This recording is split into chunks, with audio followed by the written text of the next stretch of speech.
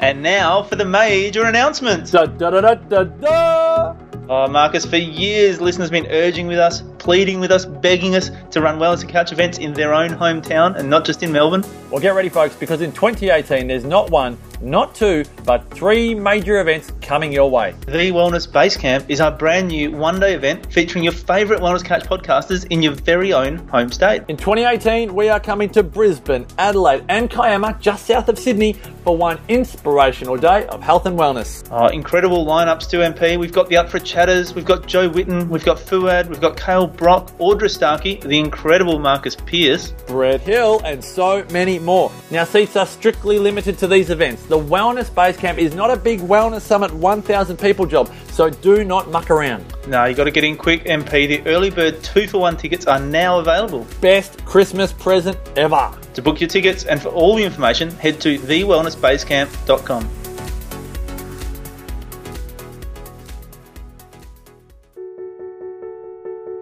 TheWellnessCouch.com, streaming wellness into your lives. The Real Food Real is a fresh and educational podcast dedicated to your health. We get real on current research, debunk food myths, and educate you on how to just eat real food. Your host, Steph Lowe, the natural nutritionist, is one of Australia's leading sports nutritionists, passionate about simplifying nutrition and addicted to coconut lattes, smoothies, and sweet potato. If you love the show, then please leave us a review on iTunes. Share the Real Food Real with your friends and continue to spread the real food love.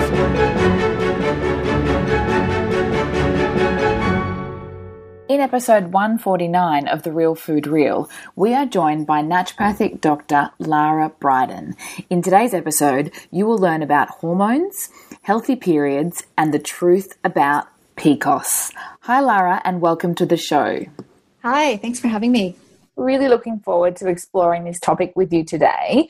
Before we do, could you tell us a little bit more about your background to date? Yeah, sure. I trained as a naturopathic doctor in Toronto, Canada, many years ago, about 20 years ago. And since then, most of my work has been in my hormone clinic in Sydney, where I have worked with over the last 15 years, PCOS, endometriosis, thyroid problems, those kinds of things. And all of that culminated in my book, Period Repair Manual, which I released for the first time about 3 years ago. And then I've just released a new edition, updated edition with new information and new references. Okay, excellent. Lots of topics for us to explore together today. And I see from your book that you're not a fan of hormonal birth control. So what are your biggest concerns here? My biggest concern, quite simply, is that it switches off women's hormones, estrogen and progesterone, which have many benefits for general health, including brain health, metabolism, insulin, muscle, bone health. And most types of hormonal birth control work by shutting that all down and instead giving some synthetic steroid drugs, which function as a kind of hormone replacement, not unlike you'd give to a woman after menopause, except that the hormone drugs that they're using are not as beneficial as our own human hormones. So I guess in a nutshell, my biggest concern is that hormonal birth control robs women of the benefits of their own hormones. Yeah, and it's a huge area, obviously, a bit of a sensitive topic as well, as I'm sure you experience firsthand. From a family planning point of view or from a contraception point of view, what do we do? Yeah, so there's a number of different options currently, which I'll list a few of them now. And also, I'll just say, because I'm an optimist, I believe in innovation and science, and I just am certain that we're going to come up with better options for both men and women. There's some new potential methods of birth control that are in the pipeline for men, which I think will be kind of a game changer, hopefully in the next few years. But in the meantime, in the interim, we have condoms, which kind of get a bad rap, but they actually are one of the oldest types of contraception and effective. And I mentioned this in my book. There's actually some new types of condoms that are more comfortable, that fit better. Like there's one brand that offers, I think it's like 80 or 90 different sizes of condom, depending on the man's size. So it's one of my patient said to me once, it's like, yeah, it's kind of weird when you think that it used to be kind of a one-size-fits-all condom. You wouldn't do that, for shoes or any other part of the body. So I'm a fan of condoms. There's also the copper IUD for women, which is the non-hormonal IUD, which is probably one of the single most effective methods of birth control out there, and has also had kind of a bad reputation, which it doesn't deserve, because the modern evidence is that it's safe for all women, including women who have not yet had children. And then beyond that, there's all different methods of what's called fertility awareness method, which is a scientific method of tracking fertile days and then either abstaining or using a barrier method during those days. And there's just so much new technology around this. There's a couple of new kind of computerized, digitalized ways of doing that have undergone clinical trials and been shown to be as effective as the pill, or more effective in some cases. And then there's cervical cap. There's also, I'll mention here, there's the hormonal IUD, and that's IUD is an intrauterine device, so quite different from the injection or the implant or any of those other types of hormonal birth control. The hormonal IUD, as I explained in my book, is actually the one that I consider, I guess, the lesser evil of all the types of hormonal birth control, because it doesn't shut down hormones the way other types do. So it gives that women have that as an option. It can also, the hormonal IUD can also be helpful for controlling some difficult period symptoms, which we can talk about later today. Yeah, absolutely. So in terms of the copper IUD, can you start there and talk about some of the criticisms and what the science actually says? Yeah. There's a post on my blog called The Pros and Cons of the Copper IUD. So I provide some of the references, most of the references there. So it's, I guess the most common criticism is that it makes periods heavier. And that is true. So what I do is quantify that for the women that I speak to. So it makes periods about 1/3 heavier than they are now. So for example, if a woman, say, loses 30 milliliters of blood overall, of menstrual fluid over all the days of a period, which is a pretty common standard amount, then she would probably change from 30 to 40 milliliters. So 1/3 more than what she had. So it's not crazy. Like if someone's already tending to heavy periods, then the copper IUD is probably not a good choice. But certainly for women who have more moderate, lighter flow, it can still be an option. It can also it causes pain going in. So getting an IUD inserted is not a pleasant experience, but it's not surgery. It's done in the doctor's room. It's usually just with a local anesthetic or painkiller. It just takes a minute. I think the quote I use in my book is, it's like a pap smear, but a little bit weirder and more uncomfortable. It's over quickly. And then some women do get some period pain that's worse for the first few months. So that kind of puts it in perspective. And, just to say, I'm not a cheerleader for the IUD. I don't actually, it's not my first choice, but I do think it's important that women understand it for what it is and, move on from some of the old, stories about it that were not true. So how does it differ in terms of the hormonal side? Well, the copper IUD doesn't affect hormones at all. So that's the difference, is it allows women to still make their estrogen and progesterone and get all the benefits of those hormones that I mentioned earlier. Yeah, beautiful. Yeah. And what about the new methods that we see in terms of the scientific approach to fertility, or as you say, that tracking of one's menstrual cycle? What sort of devices are we using, and talk more about things like body temperature and ovulation signs? Sure. So first thing to say is this method of fertility awareness method of birth control is different than the old style of what was called the rhythm method, or the calendar method, which was just simply looking at a calendar and thinking, oh yeah, I ovulate around here, so I'll avoid sex then. That doesn't work, because ovulation the release of the egg does move around a bit in a woman's cycle. So you need some objective way of monitoring that. And just to say at this stage, which your listeners might not know, but women are we are fertile for only about 6 days out of every cycle. And the rest of the time, it's impossible to fall pregnant. So, which is quite different from a man who is fertile every day.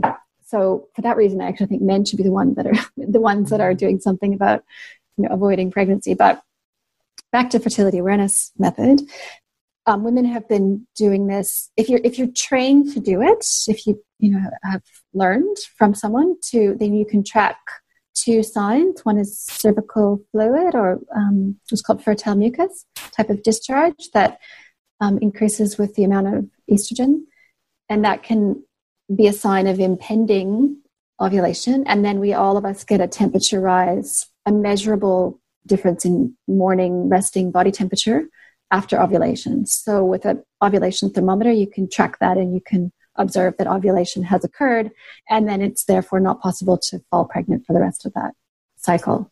And that's just doing it manually with charts and figuring that out. You can use a period app to help you do that. But like I said, if any of your listeners are going to attempt that as a way to avoid pregnancy, they really have to understand what they're doing and obtain some training online, or at least read one of the books that are about that. But if they don't want to go all that way and be trained in the method, then there are a couple of new shortcuts, which I'm a big fan of. So there's only 2 at the moment devices that are certified for contraception for avoiding pregnancy that have undergone clinical trials. So one is a device called Daisy, which is a little computer thermometer. It's not cheap. It's about $400.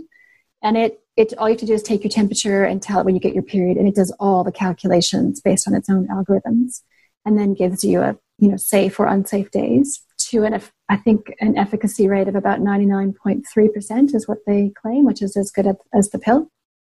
And then there's another one called Natural Cycles, which I don't have as much experience prescribing, but it's also out there. It's out of Sweden. She was a astrophysicist. She's like this amazing, scientist who just said, "That's it. This is crazy. Like, women's health is not that complicated. I'm just going to invent something so women can avoid pregnancy." And she just did, and that's also been certified as a contraceptive device in Europe.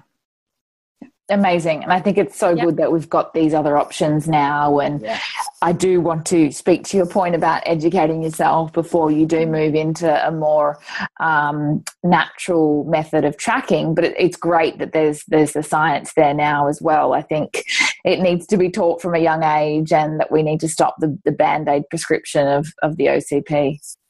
Absolutely. And because actually cycle tracking and knowing when you ovulate and where you are in your cycle is beneficial, even if you're not using that to avoid pregnancy. It also just helps you know kind of where you're at. It helps you predict exactly almost to the day when your period's going to come, which can be quite helpful. It helps you know if you are ovulating, because a lot of women are not ovulating and therefore not making a very important hormone called progesterone.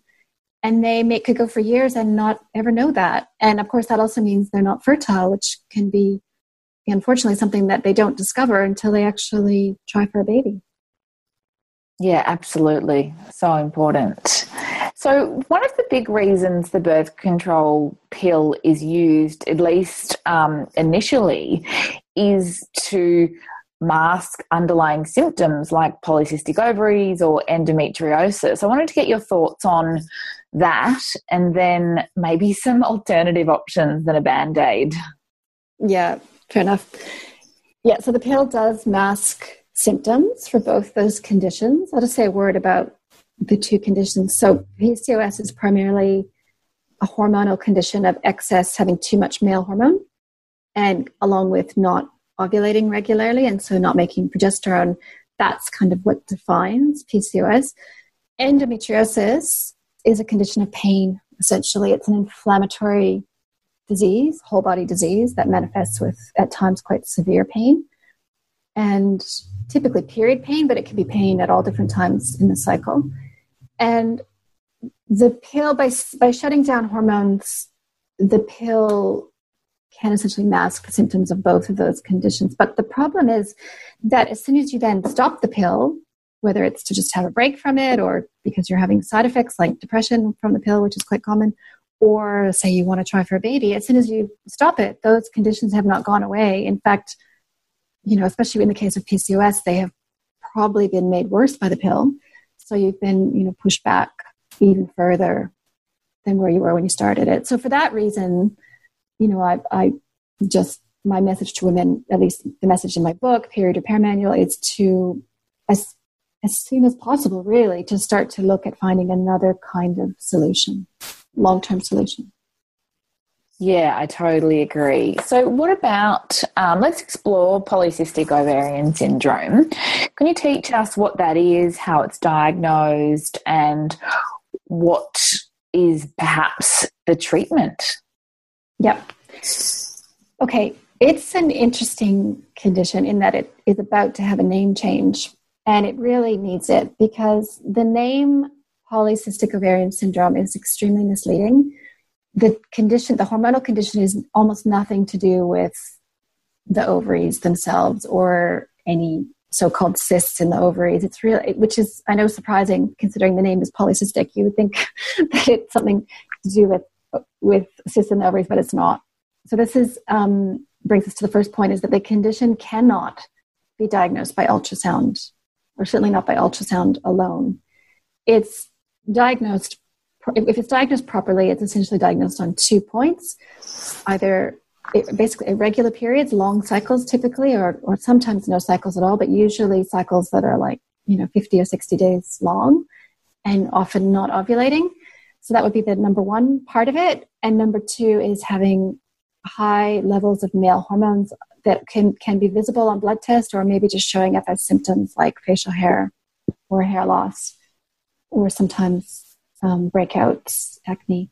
But one interesting thing about all of that is that women tend to all those sorts of issues when they're younger anyway. So what we know now, and according to this new British Medical Journal article that I've been quoting quite a lot, scientists are kind of raising the concern that we just really need to be careful about diagnosing this condition in young women, especially teenagers, because that may just be something, a temporary state they're in that they're going to outgrow anyway. And so if there's, and also that is also true for the number of follicles that are showing up on the ultrasound in their ovaries, because young women have it's not uncommon for young women to have multiple follicles in their ovaries. Those are just, all that means, they're not abnormal cysts. They're just the eggs that are growing, and kind of they're growing, and, one should become the dominant egg that then ovulates, and then they all get reabsorbed, and then the next lot comes. So those follicles are changing month to month. And young women, especially teenagers, have up to 25 of them at any one time, and that's normal. That's fascinating. Isn't the diagnosis for PCOS when it's over 20? Okay, well, they've revised that. So for a teenager, it has to be over 25. And even then, an ultrasound is not enough to diagnose a hormonal condition. An ultrasound, someone with perfectly normal hormones can show polycystic ovaries on ultrasound, and it doesn't mean anything. And it will probably, if you were to ultrasound them again, 3 months later, they'd look completely different and probably normal. So this is with my own patients. I'm constantly just saying, look, I don't care what your ultrasound. In the case of PCOS, in the case of this condition, I'm not that interested in. So you're having a lot of people coming in with that PCOS label, and it's an incorrect diagnosis. Yes. Wow. Yeah. That's insane. And of course, and this same article, this British Medical Journal, what was basically, to paraphrase the article, they're saying, doctors, can you please stop scaring the bejesus out of women? Yes. Diagnosis. And a terrible thing. They go away thinking, they could just be normal. Their hormones could be normal. They could be young. And that's kind of why they're tending to some of these, a bit higher male hormones. And then they go away thinking, oh my goodness, I'm now infertile. I'm going to get diabetes. I'm going to, all these things. I'm going to get fat. I'm going to get facial hair. Yeah. They panic, and it's like, no, this is. All that said, Steph, I will acknowledge there are certainly, yes, there are women out there that do have PCOS, that do have the condition, the Caribbean condition, with high male hormones and irregular periods. And that's very real. So I don't want to sound like I'm, belittling that at all. It's for me, I just like to treat it on an individual basis, like just find out. I look way beyond the label of PCOS and actually look what is happening. Are the male hormones high? Is she ovulating? And then go from there. Yeah, beautiful. Thank you for clarifying that, because I'm sure there are many women that have unfortunately been given that label, and at least now they know how to look at things differently, and it has to be about that symptom picture, about the individual. Yep.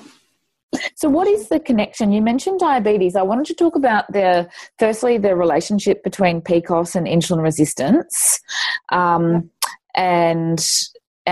what then does that mean for the relationship towards type 2 diabetes? Okay. Big question. Yeah, no, so I'll just say there are lots of different things that can push a woman into this state of high male hormones and not ovulating regularly. So, well, there are a few different ways a woman can get there. And by ways, I mean, what's happening with her body physiologically. So, for example, some women end up with the PCOS diagnosis because their adrenal glands are making too many male hormones. And that's why they're there. That's why they have that symptom picture. And there are some other examples. Coming off the pill can create, this is what I call post-pill PCOS, can push a woman into this symptom picture. But of all the things that can push a woman into the symptom picture of high male hormone and irregular ovulation, the most common one is something called insulin resistance. So for many women, when they get into the pre-diabetic state of insulin resistance, the downstream effect from that on their ovaries and on their hormonal system is that they stop ovulating regularly. They start making more male hormones. So in that way, in my book, I talk about insulin resistance as a major driver of the main type of PCOS.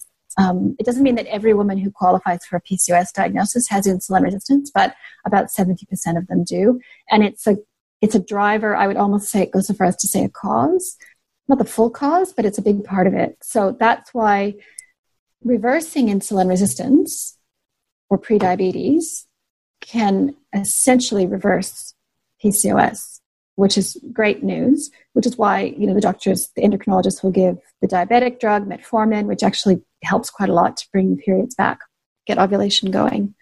And the relationship with diabetes is that if a woman were to do nothing about her insulin resistance, her pre-diabetic state, and not change her diet or not take metformin or not do anything, eventually that's probably going to tip over into diabetes. Yeah.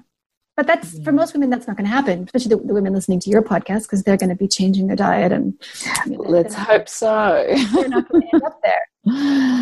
Absolutely. But yeah, that connection is pretty clear. So the insulin resistance is often the driver for PCOS then, and not the other way around? Essentially, yes. Although there is a little bit of vicious cycle because the male hormones tend to impair insulin sensitivity. So you do get a bit of, I would say that insulin resistance is the main driver, but then once you get in that state, it's the lack of ovulation, the state itself can worsen insulin resistance. So right. Yeah, fascinating. And what about endometriosis? How does this differ? Like, what is it clinically defined as? And what do you see in clinic? Okay. It's a completely different condition, so we'll all just change directions now. Yes. Leave the PCOS, although it's possible to have both PCOS and endometriosis. No rule that you can't have both. They're totally separate things. Endometriosis is an inflammatory disease. Like I said, its main symptom is pain. It affects about 1 in 10 women, which is much higher than most doctors seem to realize. Here's my message for your listeners. Period pain is not normal.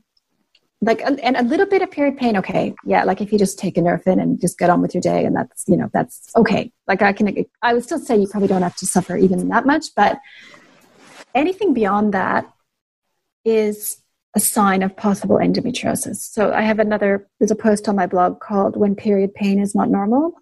It's not normal to cry and curl up on the ground and maybe vomit and miss work because of period pain. Yeah. That means something is wrong. And unfortunately, the average time to diagnosis for endometriosis is 10 years. which means women keep going to the doctor saying, I'm in a lot of pain. And the doctor said, oh, that's just how it is. That's period pain. You just have to put up with it. You know, your mom was the same. That's just how it is. That's your life. And meanwhile, they have what's actually quite a serious condition, endometriosis, that probably needed surgery. The current, one of the most important treatments right now is surgery, which is obviously as a naturopath, you know, I don't say that lightly, but I do say that surgery can be important. It can help the pain considerably and reduce the disease burden. And then beyond that, there are natural treatments that can reduce the inflammation and hopefully prevent the condition from coming back. But don't let your doctor just brush you off and say, oh, that's all fine, that's all normal. That level of pain is never normal. Yeah, I completely agree. So what do you think it stems from? Endometriosis. Okay, that's an interesting question. Okay, well, this is a rather controversial topic. Okay. I'm going to try to be diplomatic if you need, but yeah, I'm going to be as diplomatic as I can. Well, what's controversial is I've come at it. I've written quite a bit about it being an immune disease, an inflammatory disease, potentially in the category of autoimmune disease.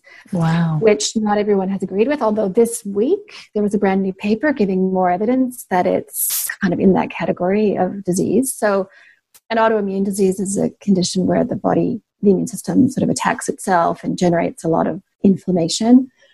And whether or not endometriosis qualifies as an autoimmune disease, the fact is it's an inflammatory disease. And as in terms of what's causing it, it's definitely going to be a combination of genetics, because some women will just never get endometriosis. Like some women, you really have the genes for this sort of thing or not. And then beyond that, I'm pretty confident it's probably a combination of exposure to environmental toxins, possibly in utero, which means when we were in our mom's wombs, which I know again makes it kind of hard to go back in time and fix that, plus a combination of what's happening with the current immune system, including the gut bacteria. So I recently presented at a symposium in Sydney. My presentation was endometriosis and the microbiome, which is our gut bacteria, and looking at research linking, abnormalities with the gut bacteria, translating into abnormalities with the immune system and driving the condition. So there's that side of things, but also the more conventional view is that the condition is driven by estrogen, and that is true. So that is definitely part of it. So often it'll be quiescent. Women might have it even when they're born, like when they're children, but it doesn't usually flare up until they start menstruating and start getting estrogen. It's like estrogen is like for endometriosis, estrogen is like petrol on the flames, right? Like it really gets it going.